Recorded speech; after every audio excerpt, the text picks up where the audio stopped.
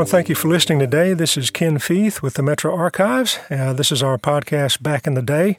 Today we have a very special guest, Todd Van Beck. He's going to talk with us about embalming practices in the Civil War and later, and things he's observed in his study and research of the topic. So, Todd, would you lead us off? Well, thank you, Ken. A pleasure to be here with you. And I just want to be an information gatherer. This subject has interested me for about 5 decades. Wow. I started out in funeral service as a career right out of high school. And then as I began to study, first of all, the funeral of Abraham Lincoln, and saw what a massive ceremony that was. It lasted 20 days. 20 days? Yeah, the funeral procession went 1,700 miles. Good. And that funeral was not so much no human being probably deserves that kind of a send-off. But it was, I think, a corporate reaction to 4 years of catastrophe. Sure. And when words fail, people turn to rituals. And words absolutely could not capture the experiences from 1861 to 1865. Oh, yes. In fact, the sociologists tell us that there was not a family unit in the United States that wasn't affected in a grief experience through that war.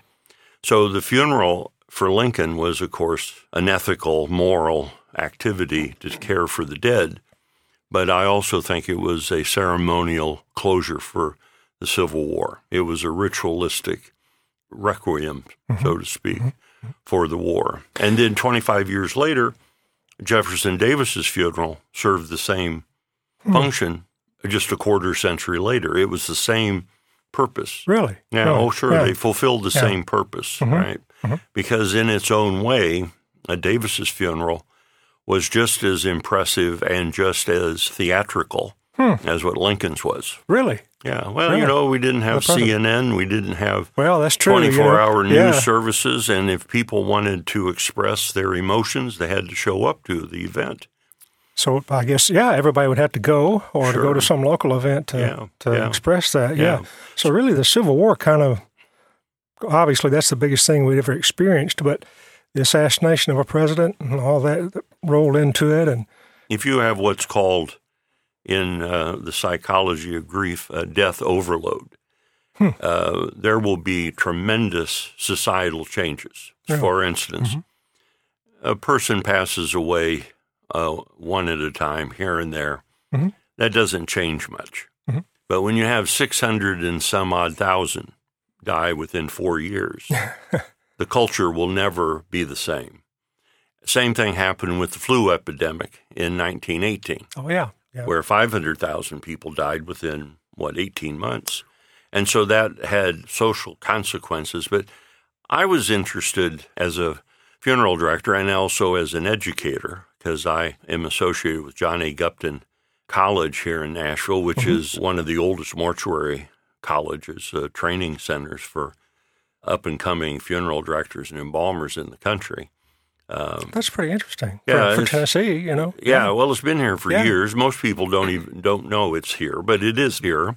The Gupton family was and still is very instrumental in the history of Nashville. William Gupton was the mayor of Nashville. How about that? In the 1940s, I believe, and one Gupton was postmaster of Nashville. So I was interested to, people say in the textbooks, 24,000 people died in this battle and 18,000 people died here. There were 32,000 casualties here and all that. But then there was just a gap because what was done with those individuals? Now, we know Lincoln set the National Cemetery System up because he was keenly interested in ethical care of the dead.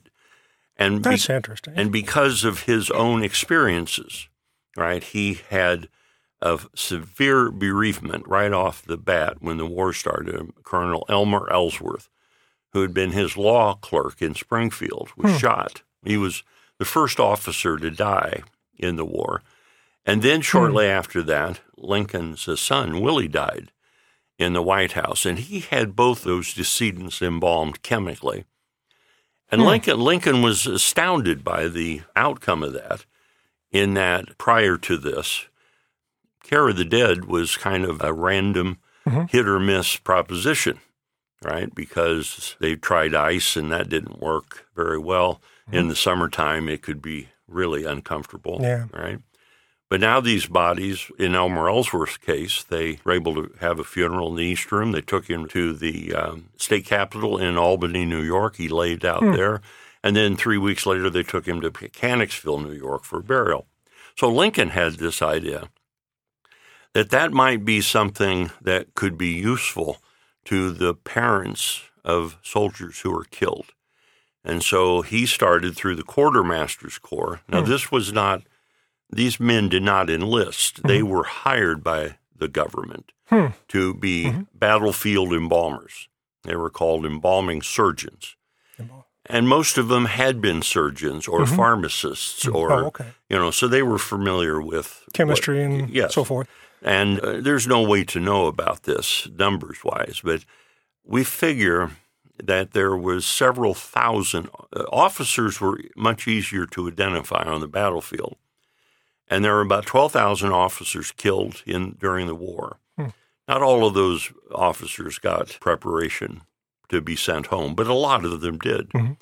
The other thing that came up was families in the North, northern families particularly, could go to their local undertaker and put down $100, and the undertaker would give them what was called an undertaker's token. And it was a little coin that had the telegraph code on there for the undertaker. And they would either pin this on their uniform, carry it in their pocket, or sometimes they'd knock a hole in it and put a chain around it and wear it. Some people have stretched a little bit that this was the precursor of the dog tag. But when the grave registration detail found the undertaker's token, now again, this was hit and miss. This was not sophisticated like we have today. But they would, if they could get to a telegraph, they'd telegraph the undertaker. And the undertaker would telegraph back that if you have an embalmer on the battlefield, this body needs to be cared for and sent back. They've paid for it already. So this was the infancy of graves registration or something like that. Well, it was. It was. Yeah, it was also the infancy of prearranging funerals. Really? Right. Really? Yeah. Where you would pay for this ahead of time. And hundreds of bodies, hundreds of soldiers were treated in this manner.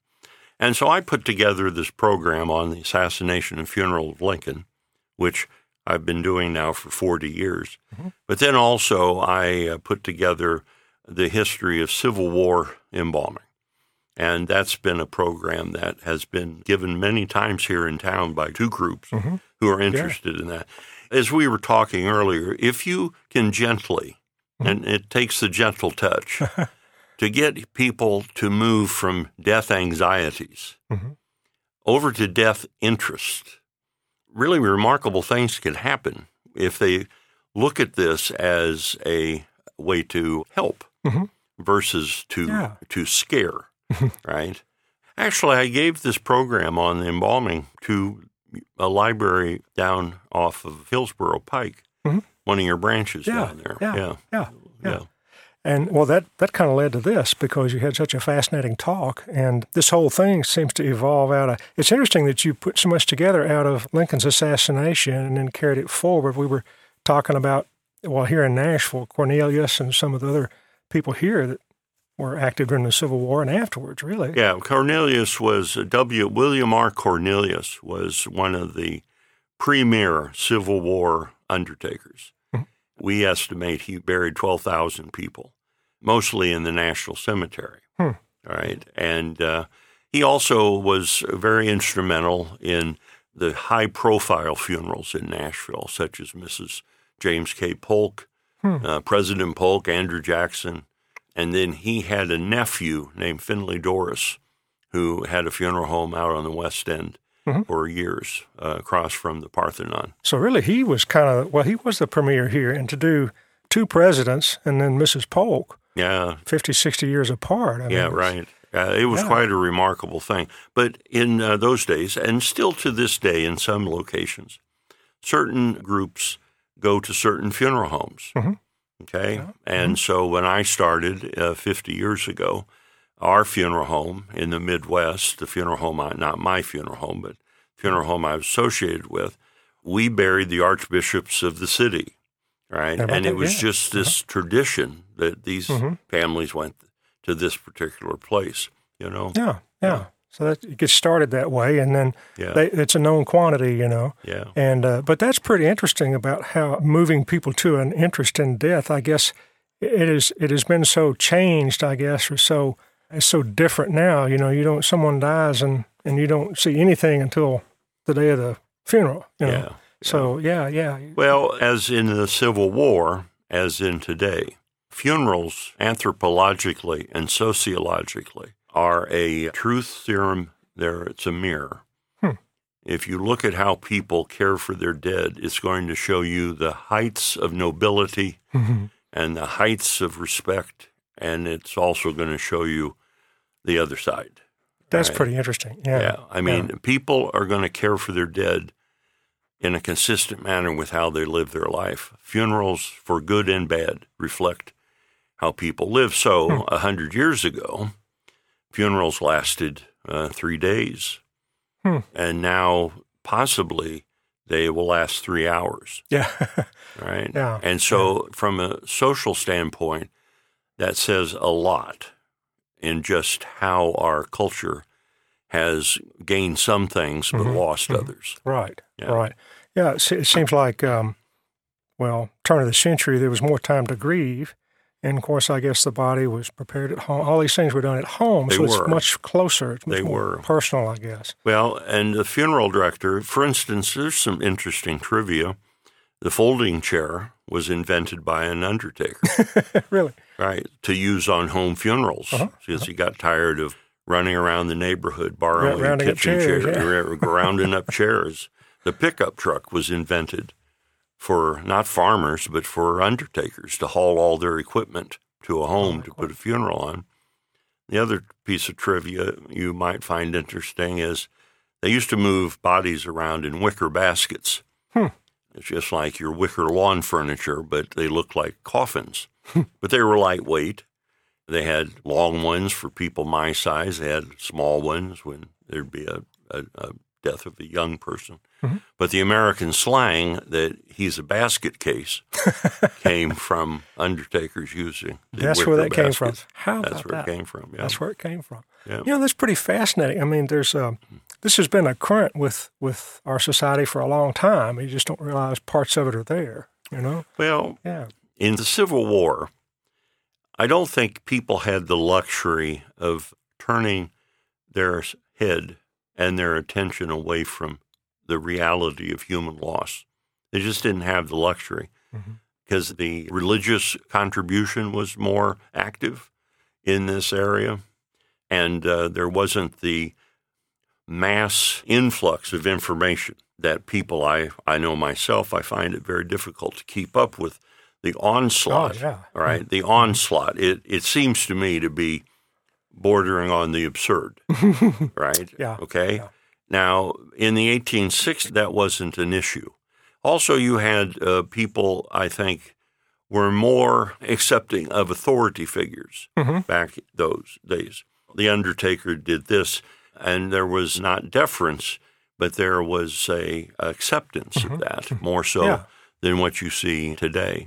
But no question, the Civil War changed a lot when it came to how Americans cared for their dead. And I'll give you another example of this. For instance, sometimes people have asked me why they close the bottom lid of caskets, right? Why would they do that? Well, that came from the Civil War because there were so many legs amputated, and they'd send the bodies back, and the parents of the families of these poor soldiers would just really have a hard time. Very difficult time with that. And so the funeral directors of the time decided to put the transverse cut in the lid and shut the bottom, and we're still doing it. Yeah. I mean, that's been around, 150 years. Yeah. So you see some of these customs are still, they resonate from the war. Yeah. And I guess the whole, And I've noticed some of the photographs we have, there are all kinds of different coffins, I guess. There's iron and wood and all kinds of. Yeah. It's amazing that They tried everything. Now, I don't want to sound flippant here, but there's just so much you can do with a box. Yeah. All right. So the coffins, they went to cast iron. That was called the Fisk burial case. And that's what we think James K. Polk and Andrew Jackson were buried in, was a Fisk burial case. You still see some in museums. And then they even tried terracotta. Terracotta, right? But ultimately, by far, it was wood. It was wood, right? And then after the Civil War, which is, I think, just vintage American, you remember the old line that Henry Ford said, you can get any car in any color you want as long as it's black. The same thing with caskets. Really? During the war, these were pretty much rough boxes, right? The casket. But then after the war, they came up with this idea that you could color cloth. You could make cloth into 5,000 different colors. And that's what they started to put on caskets, because families would come in and they would say, I don't like this color. I don't like just this American choice, right? Went to Kroger's the other night, counted 39 different dog foods. Exactly. Okay. Yeah. And so the funeral directors of the country, they created these choices, but it emanated off of the war. That's really fascinating. So really, in so many ways, the Civil War was such a watershed for the United States. And even in this, too, it seems like so many things changed, chemical embalming and all kinds of things. The other result of the war in our profession was what did these embalming surgeons do after the war was over? All right, the war was over. Nobody, there wasn't 5,000 casualties here. Yeah. And so they went out and started embalming schools.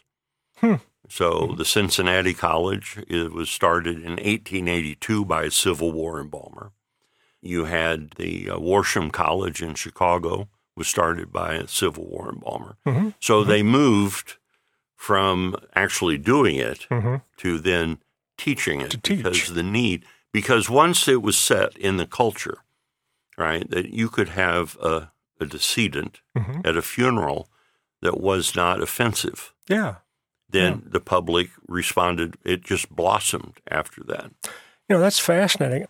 There's only Gupton in Tennessee, Gupton School of... Yeah, they've opened a new school in Memphis in a community college, but that's just started now. I see. But for 75 years, Gupton has been it. Right. That's fascinating.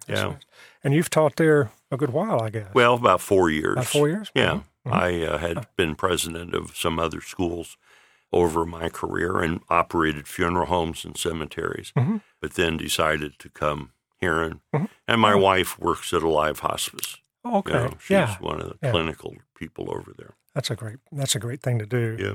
So I was curious about during the war. So, officers, that's kind of obvious. Yes. And in some soldiers it would be. Between African American and white soldiers, I guess a lot of this depends on your resources. What kind of money you had, but sure, yeah, sure.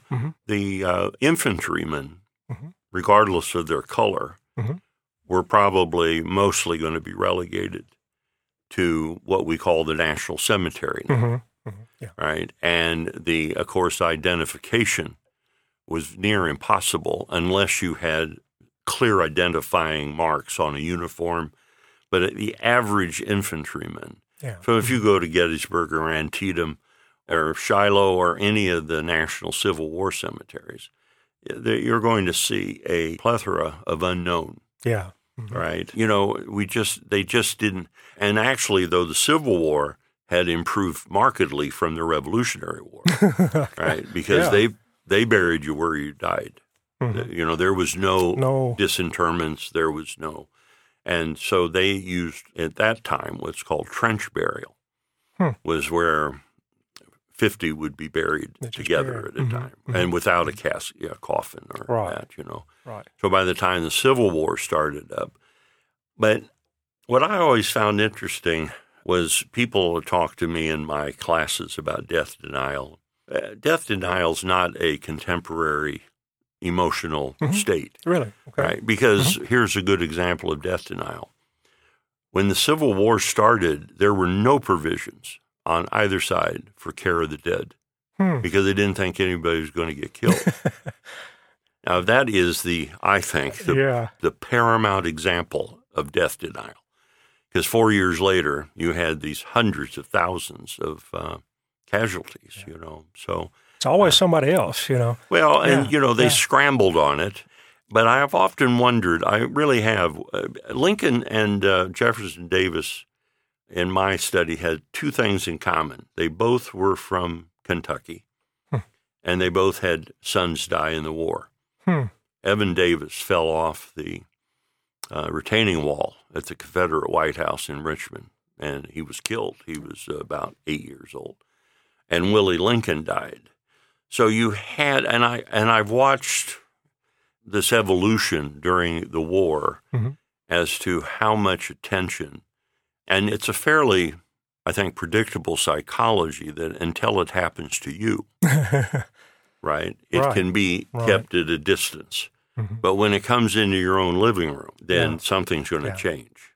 That's fascinating. And just thinking about what you said, there's so many casualties. This was the biggest war we'd ever had. And so there's so many people.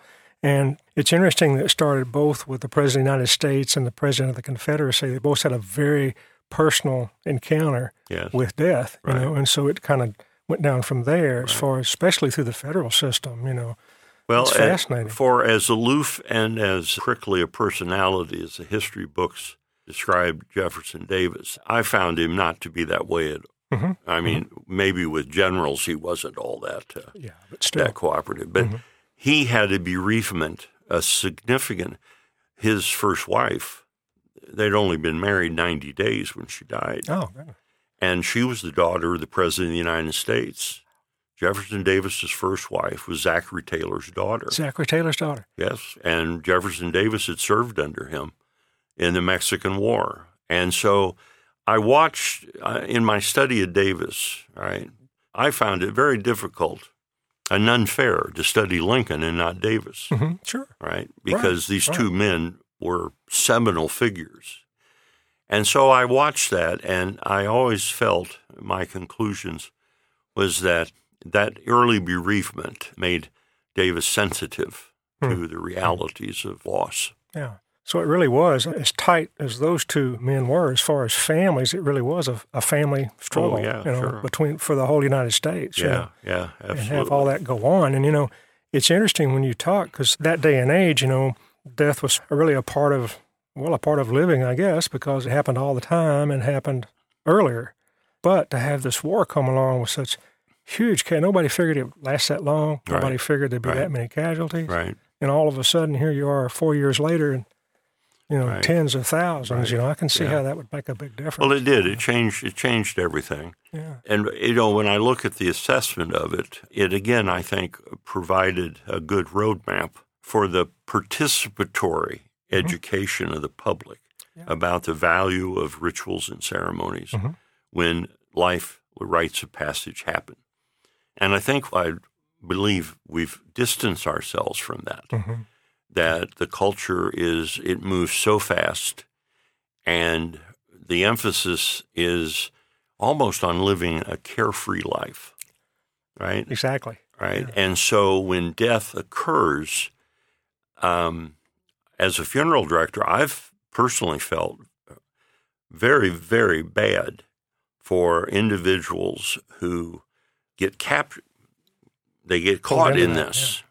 And they're ill-prepared for it, right? They've not given it much thought, Your career it's been a long career. I guess you've seen pretty much the whole spectrum of that, as far as something really cherished all the way down to, so it's really fascinating how people react. And I think the more we get distanced from living our lives, the worse it's going to be. You have the secularization of society. The Pew Research is constantly coming out with new data about religious participation, and that those numbers aren't particularly encouraging at times. Then you also have this thing of the dysfunctional family. Mm-hmm. And those are things that in the American Civil War, families may well have been torn apart politically and through the battles and the stresses of it. But you didn't have a 54% divorce rate Right. in 1862, right? Right. And the church was, strong in that. So they all had their cross to bear in a way, right? In a way they did, you know. Yeah. Well, it's fascinating. Of course, embalming, and it seems like over the years that cremation has been in there somewhere, but I don't guess this was possible during the Civil War. No, it was not, actually. Yeah. And the reason was very practical. They could not generate enough heat. And there were some pioneers, right, that tried it. Dr. Lemoyne in Washington, Pennsylvania, built the first crematory, and he built it for himself. Okay, he was somewhat of a free thinker. Yeah. I think people in Washington, Pennsylvania thought he was a kook. Yeah. And it didn't work very well, right, because they couldn't generate enough heat. Also, you had the strong presence of religious conviction of fire is associated with hell. I thought of that. And then also you had, out of Corinthians, Paul's admonition, the bodily resurrection. So they weren't separating the spirit and the body. I see. Yeah. Now, Plato did that, Mm-hmm. right? He's the one that came up with the body's meaningless, but Christians didn't do that. Now, I'm not saying if someone's selected that it's an error in judgment. But back then, you had these social prohibitions against it, and you had practical prohibitions against it. Right. So, and I'm glad you brought the cremation thing up. If you look at cremation, that it's fast, and it's done without much fuss, and once it's done, and you can do what you want to with the cremated remains. That reflects kind of how we've lived our lives now, that it's fast. We don't have to have a lot of paperwork or, and so you see this, and I'm not endorsing it or criticizing it, right? It's just an observation, As I said when we started, people are going to care for their dead in a consistent manner with how they live their life. And so we have this, we want it now mentality, which, in my life hasn't worked very well. When I want something right now, usually I have to wait for some stuff. And then with dysfunctional families, you have families that haven't been together for years. And so it's a new day. It's a new day out there. But I go back to the embalming. When the war started, the epicenter before the war, in the 1830s, 40s, and 50s, the epicenter of embalming, of chemical embalming in the United States was Washington, D.C. Washington, D.C.? Yes, that's where the concentration of embalmers were at. New York didn't have them. Boston didn't have them. Philadelphia didn't have them. But Washington had a group of them. And the reason was because you couldn't cremate a body. Washington was the center of foreign dignitaries, foreign visitors, ambassadors, diplomats, couriers of state papers, and they would have a heart attack or they would get in a buggy accident. And the body needed to go back to Spain. Then what do you do? Yeah. For a state funeral in the cathedral. And so the embalmers focused on that. And that's why Abraham Lincoln had access to an embalmer when his son died. If that had happened in Philadelphia, that would not have occurred. That's fascinating because I always saw Washington as a pretty small town until after the Civil War. And so I was just curious as to how all these people would wind up in Washington, but that makes a lot of sense. That they were the center of our power, with all the other foreign dignitaries there, and that's pretty interesting. So, they would be embalmed and then sent back home to wherever. Yeah. And that could be... And they'd be put on a ship and taken back to England. There was a Dutch ambassador I can't remember his name. He was in the program, in my PowerPoint program. And he died in Washington. He got some dreaded disease, diphtheria or some ancient disease that we don't hear about anymore. And heavens, the Washington Post had a big spread, and they had their illustrators doing the hearse going down Pennsylvania. It was big stuff, Incredible. Yeah. Yeah, it was big stuff. And it's fascinating because a trip might take a month. And so 2 months, exactly. So exactly. It seemed like the time is factoring in again, as you've talked before, I've got a book in my library called Modern Funeral Service, and it was written in 1900. Okay, so 118 years ago, and it's got a whole chapter on how to get a body across the Atlantic Ocean. How about that? Didn't include the Pacific Ocean because that was just That's probably impossible, that was impossible. That was like going to the moon. That's incredible. Yeah. I have to say this, people, all my career have asked me, how can you stand to do what you do? Mm-hmm. And I have to say this with all candor. I haven't done a day's work in my life. It's been fascinating. What you enjoy. Yeah, it seems. Hemingway said that if a man's life is truly told, it's a novel. And I have to say this, as a funeral director, I've never heard the same story. How about that? That's pretty amazing given the time you've been a director, and it's just fascinating, yeah. Yeah, every time I sat down with the family, what I heard was entirely new. Yeah. Right?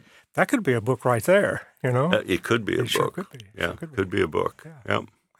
Well, listen, we appreciate you being here today, and I thank you for your time. It's been absolutely fascinating having you, and I would like to have you back if you want to come back at some future point and talk about some of these other aspects. It'd be fascinating to have you. So I'm always at your service. All right. We'd love to have you here. Right. Thank you for being here, and thank you for listening, and I appreciate it. Y'all have a good day. Thank you.